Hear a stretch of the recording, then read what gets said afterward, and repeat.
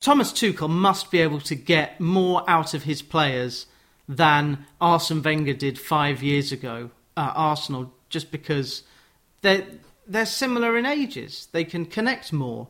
Whereas I don't know if there's a figure in Portuguese football who is like Roy Hodgson. Roy Hodgson has just walked off into the sunset at 72, having managed kids his grandkids' age for the last couple of years.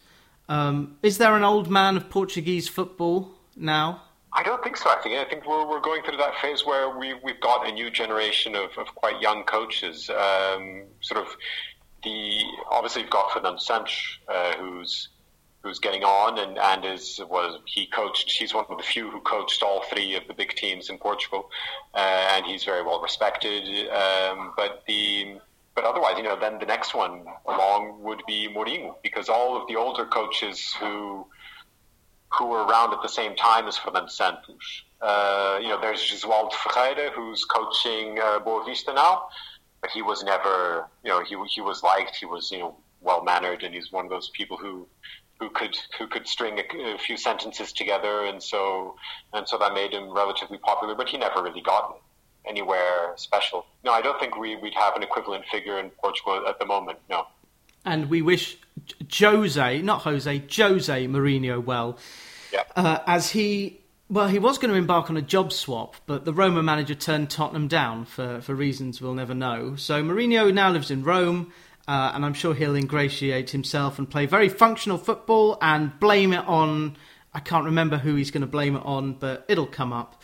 And you were watching that game, England against Germany, and saw Luke Shaw, who had been frozen out by Mourinho, do a quite brilliant assist for the first goal. So we're speaking 10 days before the final in London. Now, your brother lives in Reigate, is that right? Mm-hmm. Yeah. Yeah. Has he put all the flags up and got your nieces and nephews to sing Football's Coming Home, or indeed your kids to sing Football's Coming Home? I had my kids sing Football's Coming Home in the last World Cup, but no, that didn't get them very far. I think my brother is very passionate. He's one of those football fans that I sometimes envy, as in he's not interested in clubs, but he just likes good football, and he'll support the national team, and he likes watching good football. So he doesn't have to that constant heartache and stress that we all have supporting our clubs when things go wrong. Well, we've got I hope he's enjoying our back seven, our innovative 7-0-3 formation with 2 sitting midfielders and 2 defensive wing-backs. Well, I'll have to ask him, but no, I don't think he's got many flags up. I know he'll put up his Portugal flag when Portugal's playing, because my sister-in-law is English. My nephew will be divided between his loyalties, but this time they didn't have to play each other. I'd like to see England win this one. There are a couple of teams that I like for no particular reason. I like Sweden, for example. Benfica always had quite a few good Swedish players. I always like Holland.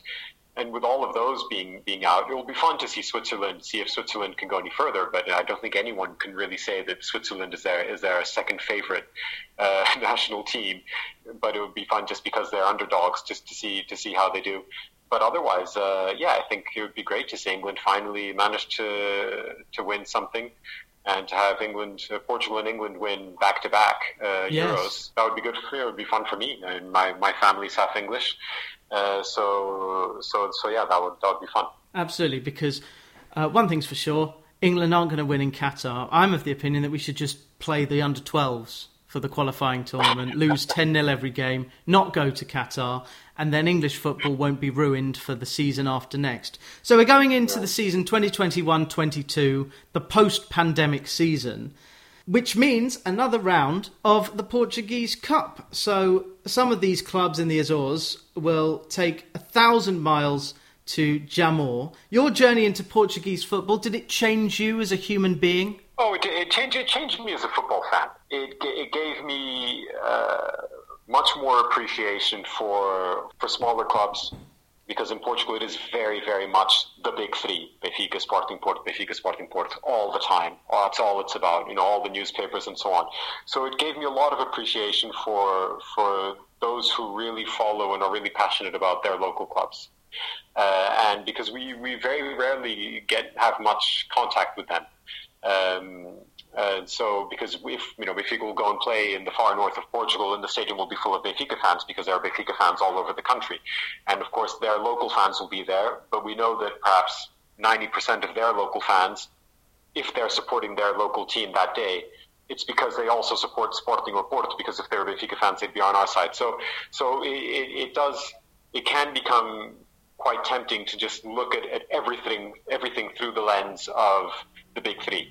And so to meet fans who were really passionate about their local team in Leixões or Tondela or places like that are usually quite far off the grid, great. It was a great experience to be able to share that passion with them, watch the game in the stands with them, celebrate the goals with them, and then capture some of that and some of their stories for the book.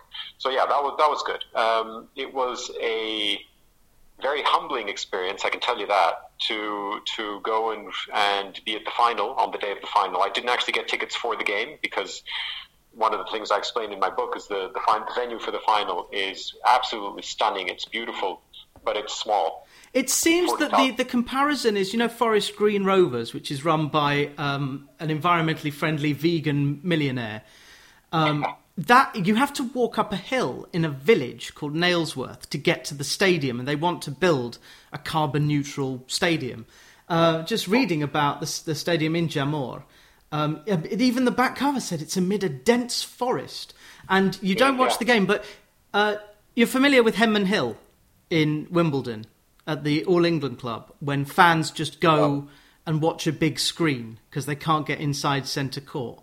That's the vibe I seem to get describing the atmosphere. You say there's the festive spirit, this unique ambience of the cup final. So it's like what the FA Cup used to be. It's the spirit of Portuguese football can be found at Jamor. Yeah, I think definitely. And to go and watch the final when the final was actually, and for the first time in 12 years, the final was between two of the big clubs, and it was Porto against Sporting. And so this is the game where any other year people would have asked me, so who do you want to win? And I'd always say the Meteor. This year I'm rooting for the Meteor. Just, Meteor land right in the middle and just wipe everyone out. Obviously, it's a joke. Yes, of course, but, yeah. But this year I was there. I had to go. I had to mingle with the fans. And I've got friends who are Sporting fans and friends who are Porto fans. So as far as possible, I met up with them and had some beers with them. And it was good. It was a lot of fun. It was interesting being in that atmosphere and recognizing everything, because I've been there before. It's just everyone is different and the colors are different. And none of my football friends are there. It's strange almost to think that this exists beyond what I see from every weekend or every fortnight when I go to football games. So, but as I said, it was humbling because I had to write a final chapter. I couldn't just dish the book because in a sulk because Benfica weren't there, but at the same time, I didn't really care who won the game. So I could actually be completely neutral and just enjoy my time there and make the best of it. Which made for a good book. I won't tell you who won, just in case you want to read and not know. But it was an exciting final.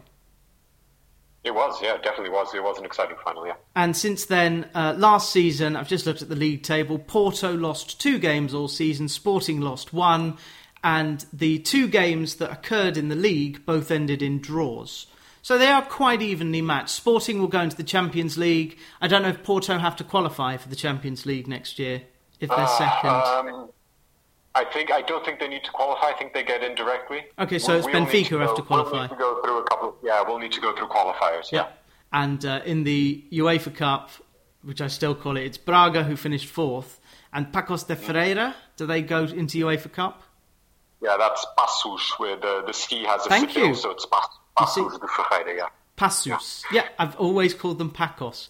And it's good to see Tondela. In the first league in Portugal. Tondela are one of the places you go to in this book, which is published by Pitch. When you pitched the idea, did you realise their reputation for these hidden football stories? I didn't at the time, to be honest. I looked up a list of football publishers, football book publishers in England, and I fired off emails.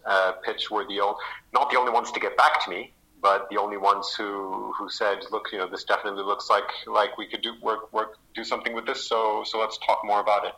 And as you said earlier, I'd always wanted to try and make this a book in English as well. Being bilingual, that would have been easier, but I knew that if I left it until the end, and I started translating it then at the end, as one block, I'd get lazy about it and keep postponing it. So since I usually had about 1 month between chapters, because I'd try and write the chapter as quickly as possible after each game, I would write the chapter first in Portuguese and then translate it into English. Occasionally adapt one thing or other for the English version, but that's the way I did it. So when I contacted them, it wasn't just I've got this book, I can translate it for you if you like. I had a finished product, which I think made it easier. But yeah, it was definitely a great privilege to be published in English. The feedback I've had has been fantastic. There was, as I said before, there's nothing like this about Portuguese football in English, not in Portuguese, let alone in English. So I'm hoping also that I've opened up the gates for more people to follow suit. Let's see. And you were saying you've been trying to read up on clubs from outside of England. One of my pipe dreams is to write a book about Benfica, but also about, as I said, about the culture of the club, about the club as a whole, the fans, the culture, the mística that we talked about earlier, and not just a general book on statistics about the football side of the club. And to do that in English, I think that could do quite well, sort of amongst tourists. We have so many people visiting the stadium. Who knows if maybe I'll have time to get down to that as well. Well, yes, amongst the 6 children that you have, you've also got responsibilities writing about God and stuff. You've written for the Tablet, among others, and your office is in Lisbon. I'll try and pronounce the newspaper that you work for. It begins with an R. It's in the first chapter of your book, because you walk back. Renascença. That's not bad. That's not bad. Rebirth. Resurrection. Renascença is actually it's a media group, but its main focus is radio. So it's mostly radio, although I do some radio, but I work mostly for the website, so for the online news. So yes, most of my day-to-day work is writing for the website, but occasionally some radio thrown in as well. And just to check, you don't work Sundays? I work weekends. occasionally, once a month, more or less. Yeah. Oh, that's pretty good. Yeah, and on the 7th day, God decided to do a bit of housekeeping in the morning. But yes, you've also, I'm fascinated by another book that you've written, which I can't read unless I've got a dictionary, but there's a BBC Radio 4 show called Across the Red Line, and the idea is to get people of opposing views to outline their views and then try and understand, with a conflict mediator, to understand each other's point of view by using very conflict-friendly language, i.e., I understand what you're saying, I take your point. And you have got an MSc in Forgiveness and Conflict Resolution. I don't know if it did inform your book, which I'm going to pronounce Que Fazes Ai Fechada, which is all about nuns. So can you just, in a minute or so, your experience writing the book and also getting your conflict resolution masters? That book the idea was pitched to me by the publisher. Great. It was based on a Spanish book that exists, which is obviously a very, very similar idea. The idea is I interviewed 8 different nuns from different orders and who work in different fields. So I had from the cloistered nun who never leaves her convent to the nun who works with prostitutes, counseling and dealing with prostitutes and trying to get women off the streets. So a huge range of variety of vocations and services.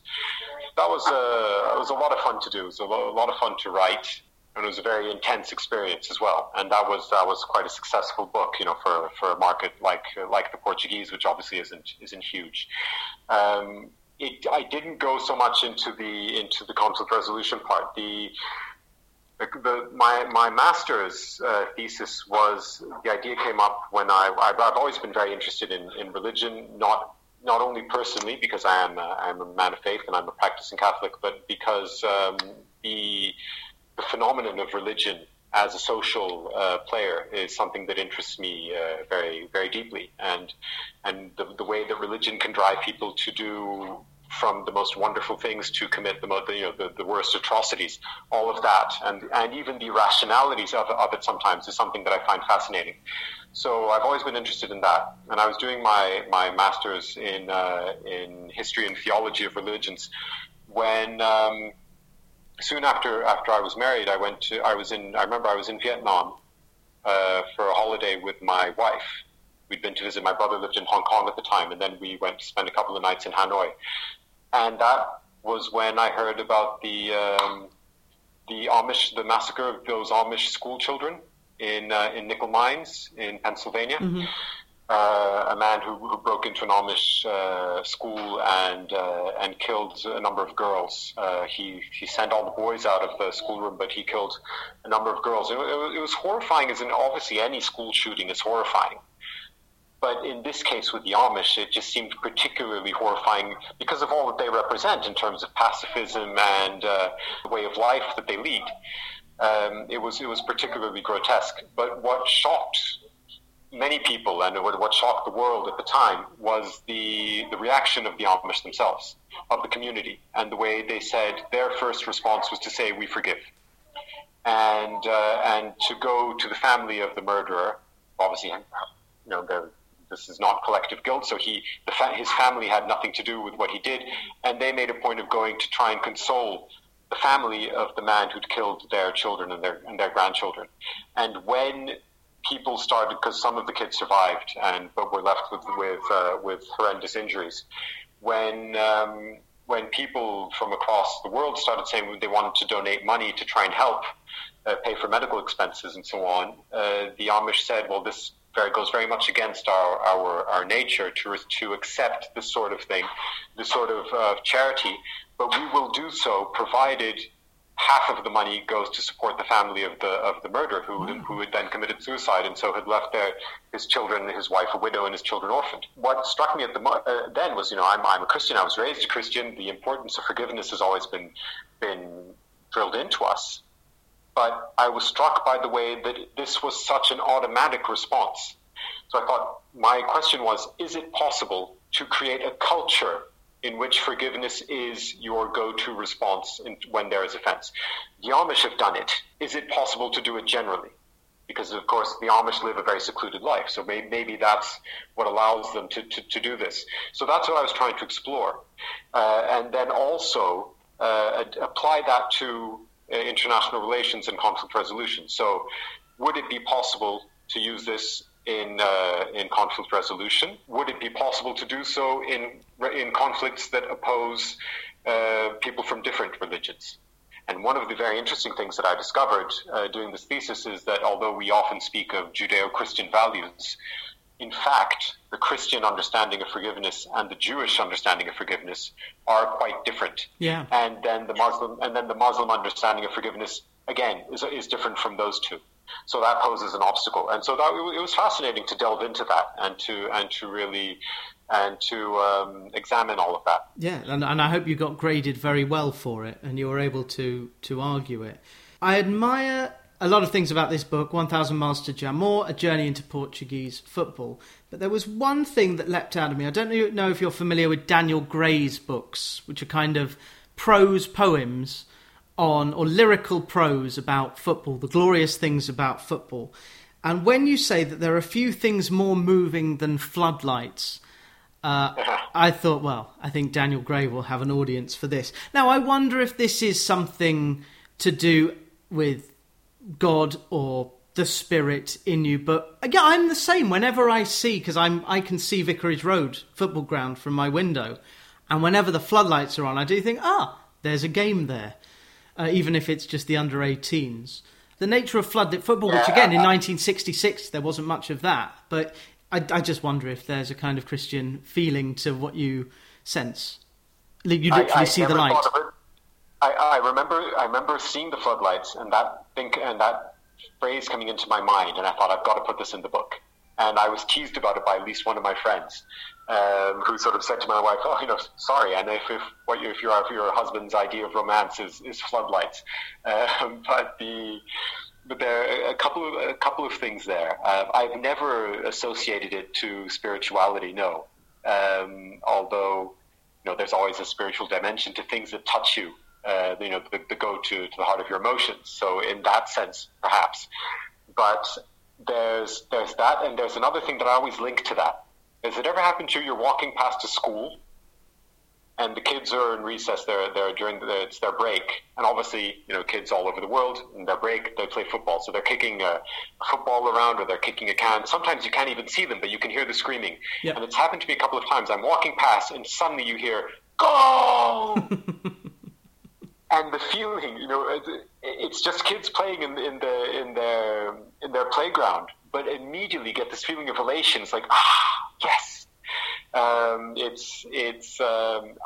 have, those two occupy a similar place in my heart. But the floodlights, there's another story about the floodlights, which I've never spoken about publicly. And I don't think I can get into trouble about it now anymore. But when Benfica's old stadium, which I sort of very much grew up in, I started going to football quite late because no one in my family was very interested in football. My father wasn't, and so I had no one to take me to games. So I only started going when I could go by myself when I was about 14 or 15. And that was Benfica's old stadium, the old Estádio da Luz, as we called it.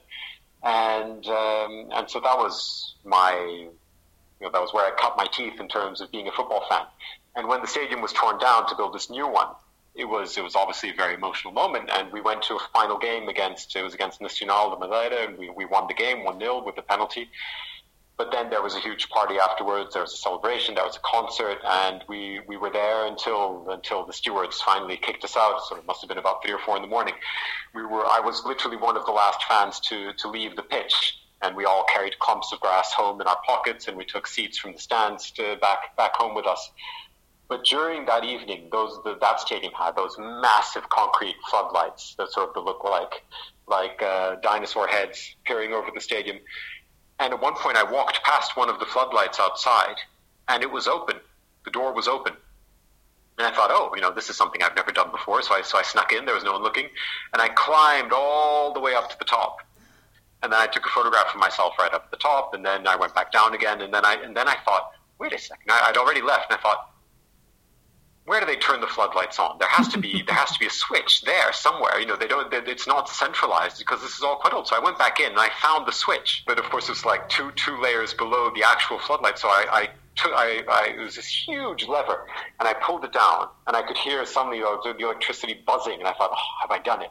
And so I climbed back up, and the lights were on. And so I climbed back down, turned them off again, ha ha ha. And then I got a phone call from someone saying, I know you're up there, get out quickly, the police are coming. So I ran down as fast as I could, and I got out sort of just before, as I walked out, and I sort of blended in the crowd, I saw them running in. So I managed to get away with it. Well, but then spoke to friends, and they were like, oh yeah, the floodlight suddenly came on for no reason, and that was me. So that was like one of my big moments at the farewell of Benfica's old stadium. So yeah, floodlights are special, definitely. Well, you've got the prologue to your book on Benfica. You just need 80,000 more words about this club. Exactly. You've got to write it. I know you've got 6 willing. I know your youngest is 3, but you've got 6 willing people you've just stated. Although the other thing that I gather you do, and Lisbon is right on the water. It looks. I think we flew into Lisbon and then went on to Vila Vita Park on the Algarve, near where Madeleine McCann and her family were based. But this body surfing, Watford is landlocked. We're not near the sea, so I'm not very aquatic. But do your eldest children body surf with you? Yes, they do. Not in the big waves yet, but my oldest son is 14, and this year he's really sort of had that leap and started to get bigger. So he'll be will be able to join me in the bigger waves soon enough. My wife always makes fun of me when I say this, but I decided last year that I should prepare my midlife crisis so that I don't do anything stupid. Good. My deal was everyone's going to go through midlife crisis, and so you might as well have it prepared, and keep your objectives low, your goals low, so that you don't suddenly freak out and buy a Porsche and divorce your wife. So I've been doing that. But one of the things that I suppose is part of that midlife crisis is every year I wonder if it's going to be the last year that I get to go out into the big waves to body surf. Because I remember my father always enjoyed catching waves, body surfing. At the time it was just very basic. He'd sort of barrel down the waves with us, and no wetsuit, no flippers or anything.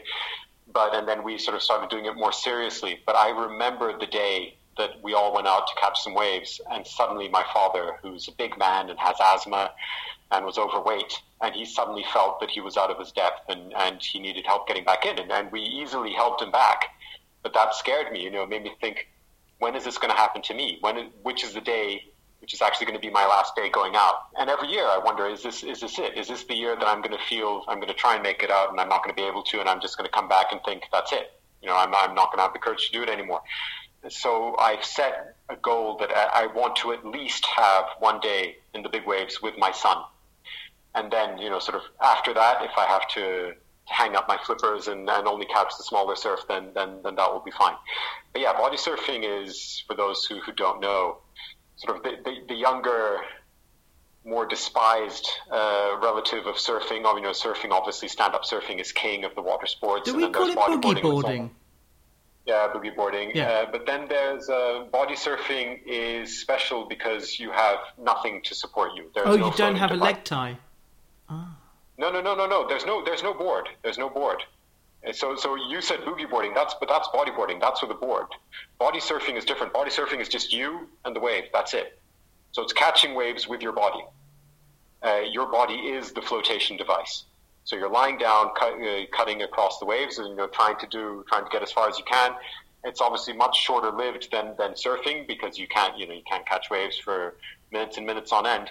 But the experience is very intense because it's just you in the water. Possibly a wetsuit, possibly your flippers. If they're bigger waves, then you'll be safer if you've got flippers on. But otherwise, that's it.